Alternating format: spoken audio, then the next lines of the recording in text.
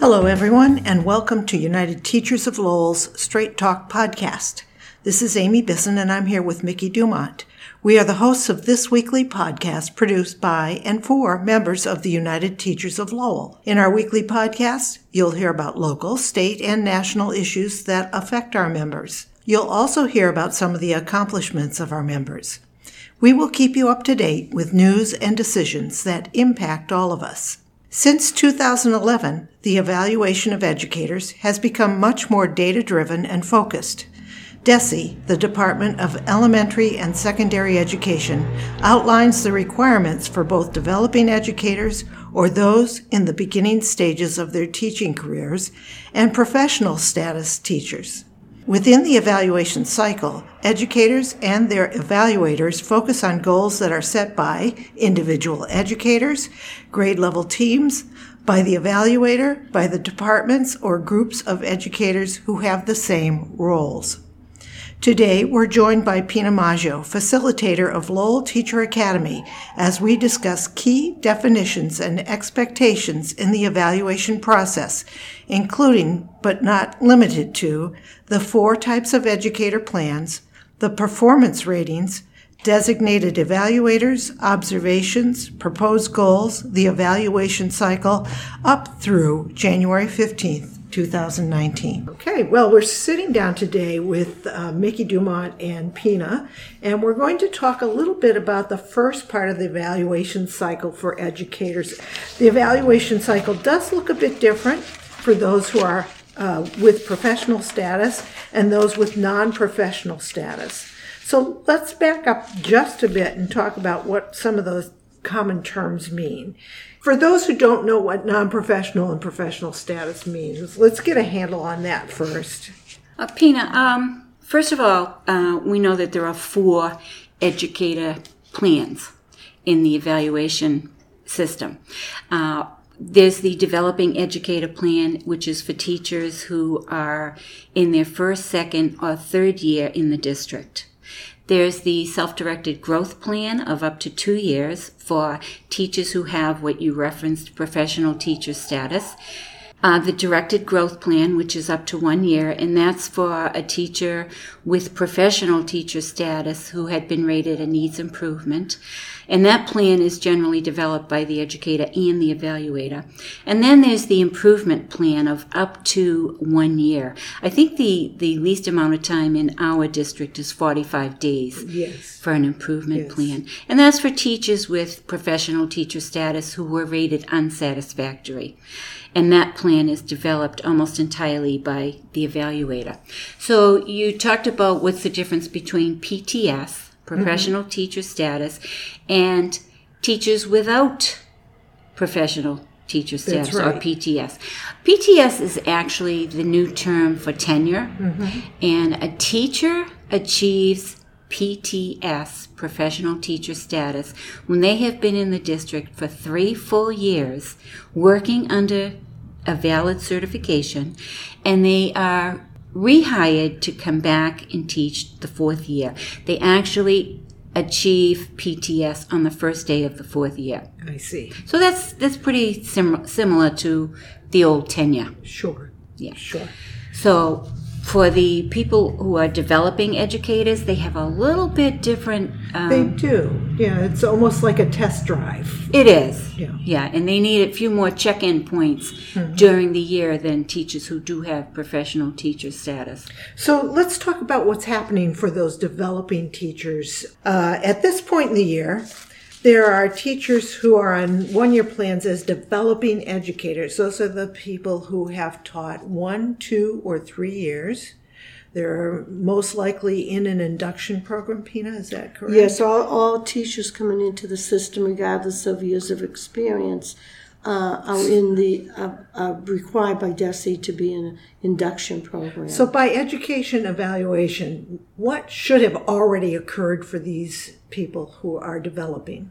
They should have had at least an evaluation of some kind, or observation, not an evaluation. Well, if we're looking at the timeline, okay, but in September, we have data summits and we have early release days. Mm-hmm. It's during that time that the administrators they actually go over the process, this whole evaluation tool, which is very different, from what we had in the past. But by October 31st, the evaluator, the principal, meets with the first-year educators. Those are teachers who have just been hired and are starting their first year in the system, to assist them in creating their self-assessment and setting their goals. I see. Okay, and that's done by October 31st, because the person who's in their first year needs to submit that by October 31st. And I would jump in here to say that it's not just developing educators who need to submit goals. Every teacher, every educator in the district must create 2 goals, a professional practice goal and a student learning goal. And they arrive at these goals after the summits that Pina referenced during September and October. They use a lot of CPT time to go over this with teams to come up with these goals to be the basis of their educator plan. So the goal doesn't necessarily have to be just for that one specific educator. It could be for a team of, say, 4th grade teachers. Right. Or it could be a school-wide goal. It could be a school-wide goal, it could be a team goal, or an individual goal. So let's say they've gotten through the goals. It's October 31st. Their goals were approved by their evaluator, because I'm assuming they have to submit those. Then what happens? Well, as far as the educator is concerned, by December 15th, now they have to submit evidence. I see. And they submit evidence on standards 3 and 4. And what are those standards?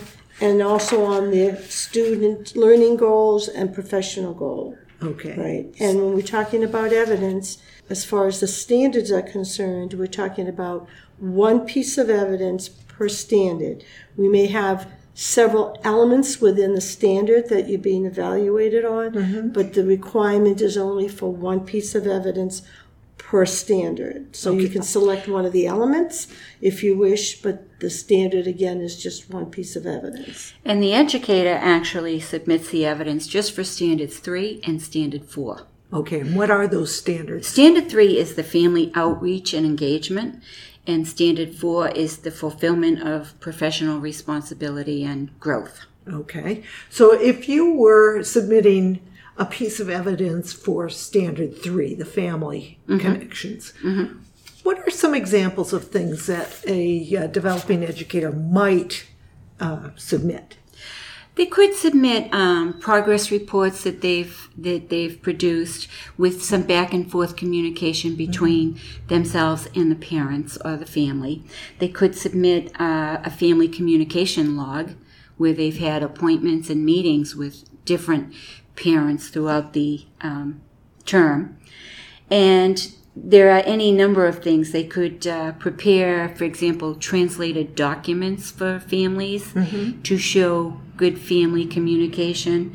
They could produce letters and emails and calendars, invitations, a host of things that would show that they are directly impacting the communication between the classroom and the family, the home. Okay. And what the evaluator is looking for at this stage is that it isn't just it's a two-way communication. You're not only communicating with the parent, but then the parent is communicating back. So there's a dialogue going on. So it's not enough just to submit a copy of a newsletter or to say, I called parent X. You need to show evidence that the parent, that there is a response and there's an ongoing conversation going on between you and the parent or the guardian. Okay, well that helps on that end. Now what about Standard 4?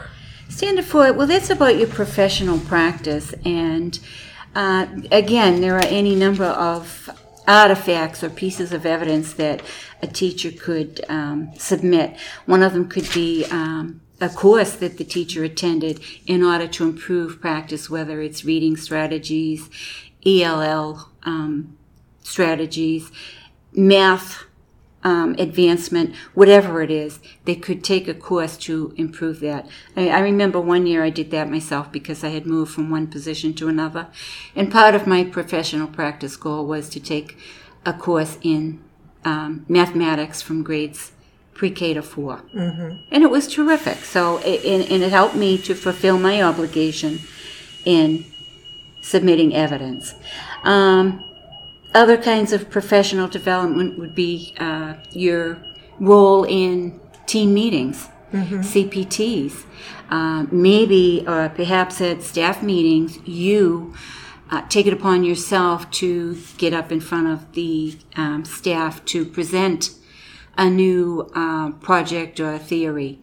And that is, or it could be part of your professional practice goal. I see.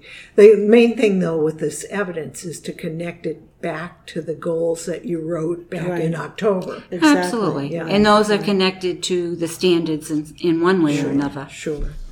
Everything, I think, reverts back to the standards. Right. How do you submit this evidence? You obviously don't take a pile of papers and give it to your evaluator. How does that happen? Well, we of course use the TeachPoint program, which is easily adaptable to teachers being able to submit evidence by uploading it onto the program itself. There are specific instructions through TeachPoint that allow teachers to do that. And I believe, Pina, is it correct that schools during September and October give instructions to, especially to new staff, to inform them on how evidence can be uploaded to the TeachPoint? I would think that at least during, if not during CPT, but at some time, they allocate time to show the individuals, because a lot of teachers don't know how to do that. Yeah. But I think what I would suggest too is that if you're uncertain about a piece of evidence and you don't know whether it's going to be accepted or not, I would run it by the administrator first and say, this is what I'm planning on uploading, and getting his or her opinion on it.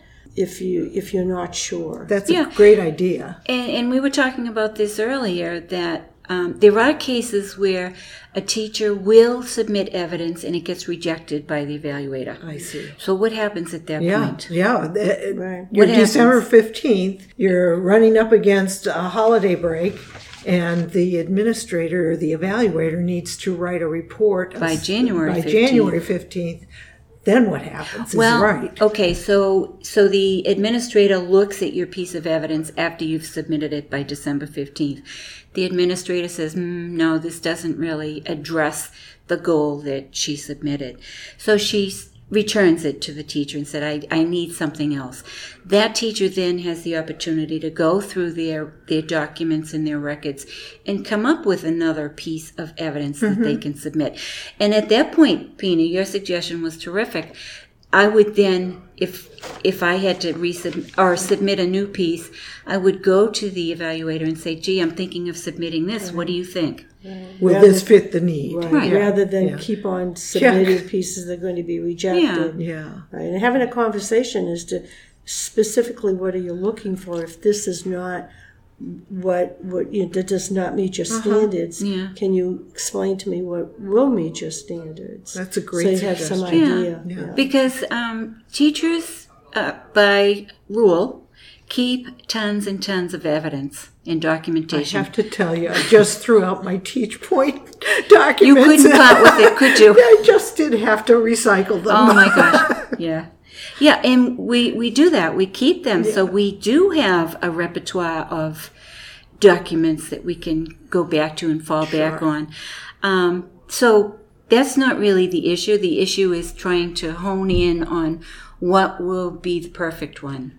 Yeah. What is the proof that... Yeah. Right. What I want to add here is it's really important to understand that more is not better. I was just going to say that. Okay, because, then you're setting a standard for others. If you say to yourself, well, instead of 1, I'm going to submit 10, and now we're suggesting that everyone else, and then it escalates. Yes. And the fact remains that one piece of evidence is more than sufficient. You need to be selective about it, but one will do. So let's not go crazy in submitting more than that. And I've heard principals, administrators say that. They Quality say, no. quantity. Don't give me everything that you've created. Hundreds of pieces of evidence. Give me your best. And, we'll be talking later, too, about the handbook, the evaluation handbook. Mm-hmm. And when this first started, when the evaluation process first began in Lowell, decided that it wasn't necessary for teachers to submit 4 to 6 pieces of evidence or 4 to 6 artifacts. And they all voted to narrow it down to one piece and make it your best piece of evidence. And that was agreed upon by administrators and educators. And it makes sense. It does. Especially, you have to also consider an evaluator might be looking at 10 or 15 evaluations, and at the end of the year, even more. Yeah, easily. Probably more than that. Talking about, you're talking about 25, 30 teachers. Yeah. It's a lot. It is a lot. Yeah. So that's true. And at the end of the year, which we'll talk about at another time, they're looking at evidence from every educator. Right. Wow, that's quite a huge job. That's right. So, and I would suggest too, because we're talking primarily about the developing educator plan. We have mentors in the building. There are people. If you are, if you maybe a little reluctant to go up and ask your administrator, please search out your mentor. Mm-hmm. Every new teacher there, every first year, second year teacher has a mentor, or someone on your team who has gone through the process and get some advice. Yeah. You're not alone. That's really important to know. Excellent suggestion, Pina. Where else? You talked about mentors, right? Being able to help, especially developing educators. Where else could someone go for some help with Teach Point? Say your mentor isn't available at your team. Your team, definitely your team. Right. Your administrator. Mm-hmm. Right. There are people in the building who are proficient with technology and who have a grasp and handle on Teach Point. Mm-hmm. Certainly I would think that they would be available to assist. Sure. Seek them out. Yeah. Right? Yeah. And the word will get around. If someone says, well, so-and-so in the grade 5 needs some help with Teach Point, teachers are really, they're very, very, they're there for each other. Yeah. And some teacher in the 8th grade is going to come running down and help you, the teacher in the 5th grade. So there will never be a shortage of people who will help you out. So after December 15th, we all do a giant sigh of relief. We got our part done. Right. Our new teachers. Our new teachers. What happens next in this process, just so we can kind of anticipate? Well, for the developing educators, they just move into the second half. What comes to them after this first process, they will get a formative assessment on January 15th. Mm-hmm. They submit by December 15th. The evaluator gives them a formative assessment by January 15th. So at that time, they'll get a rating of what their progress is to date. Yeah. Now, following that, they'll go through the exact same process from January through March. In March 15th, they have to go through the whole process again. They have to resubmit another piece of evidence for Standard 3, another piece of evidence for Standard 4, also a narrative or artifacts, whatever, that describes the progress that they're making on their professional practice goal, their student learning goal, and I think that's it.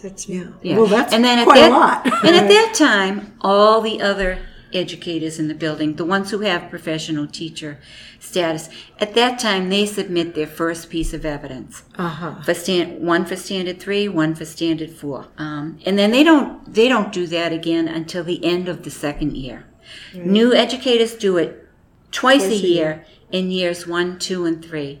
And then hopefully they move on to a 2-year cycle. A self-directed 2-year plan where they will submit evidence once a year. Well, so they've graduated. I think this has probably been very clarifying, especially for our newer educators in Lowell. If there are further questions, again, as Pina suggested, seek out your mentors, seek out a trusted grade level team member, talk to your administrator. We're there to support you. You can also reach out to the UTL and let us know. I'm sure Pina is available to help too. Absolutely. So don't be shy. Reach out. And I think December 15th is fast upon us. It is. But I think at this time we would offer to any one of our developing educators the opportunity to contact us. Absolutely. If they have questions about submitting evidence, etc., because we'd be more than happy to put them on the path to success.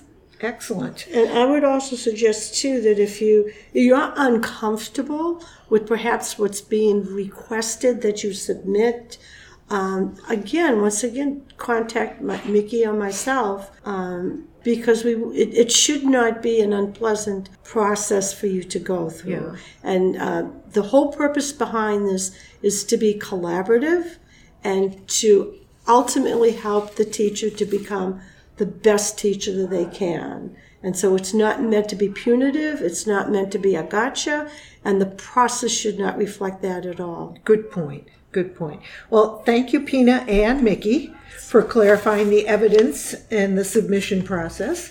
We encourage our listeners to go to our podcast website, www.utl495-straighttalk.com, and we'll post some, not links necessarily, but we'll post some additional information that might be of interest.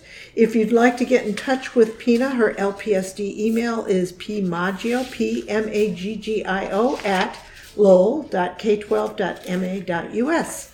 Thank you for tuning in to this episode. We welcome your general comments and feedback.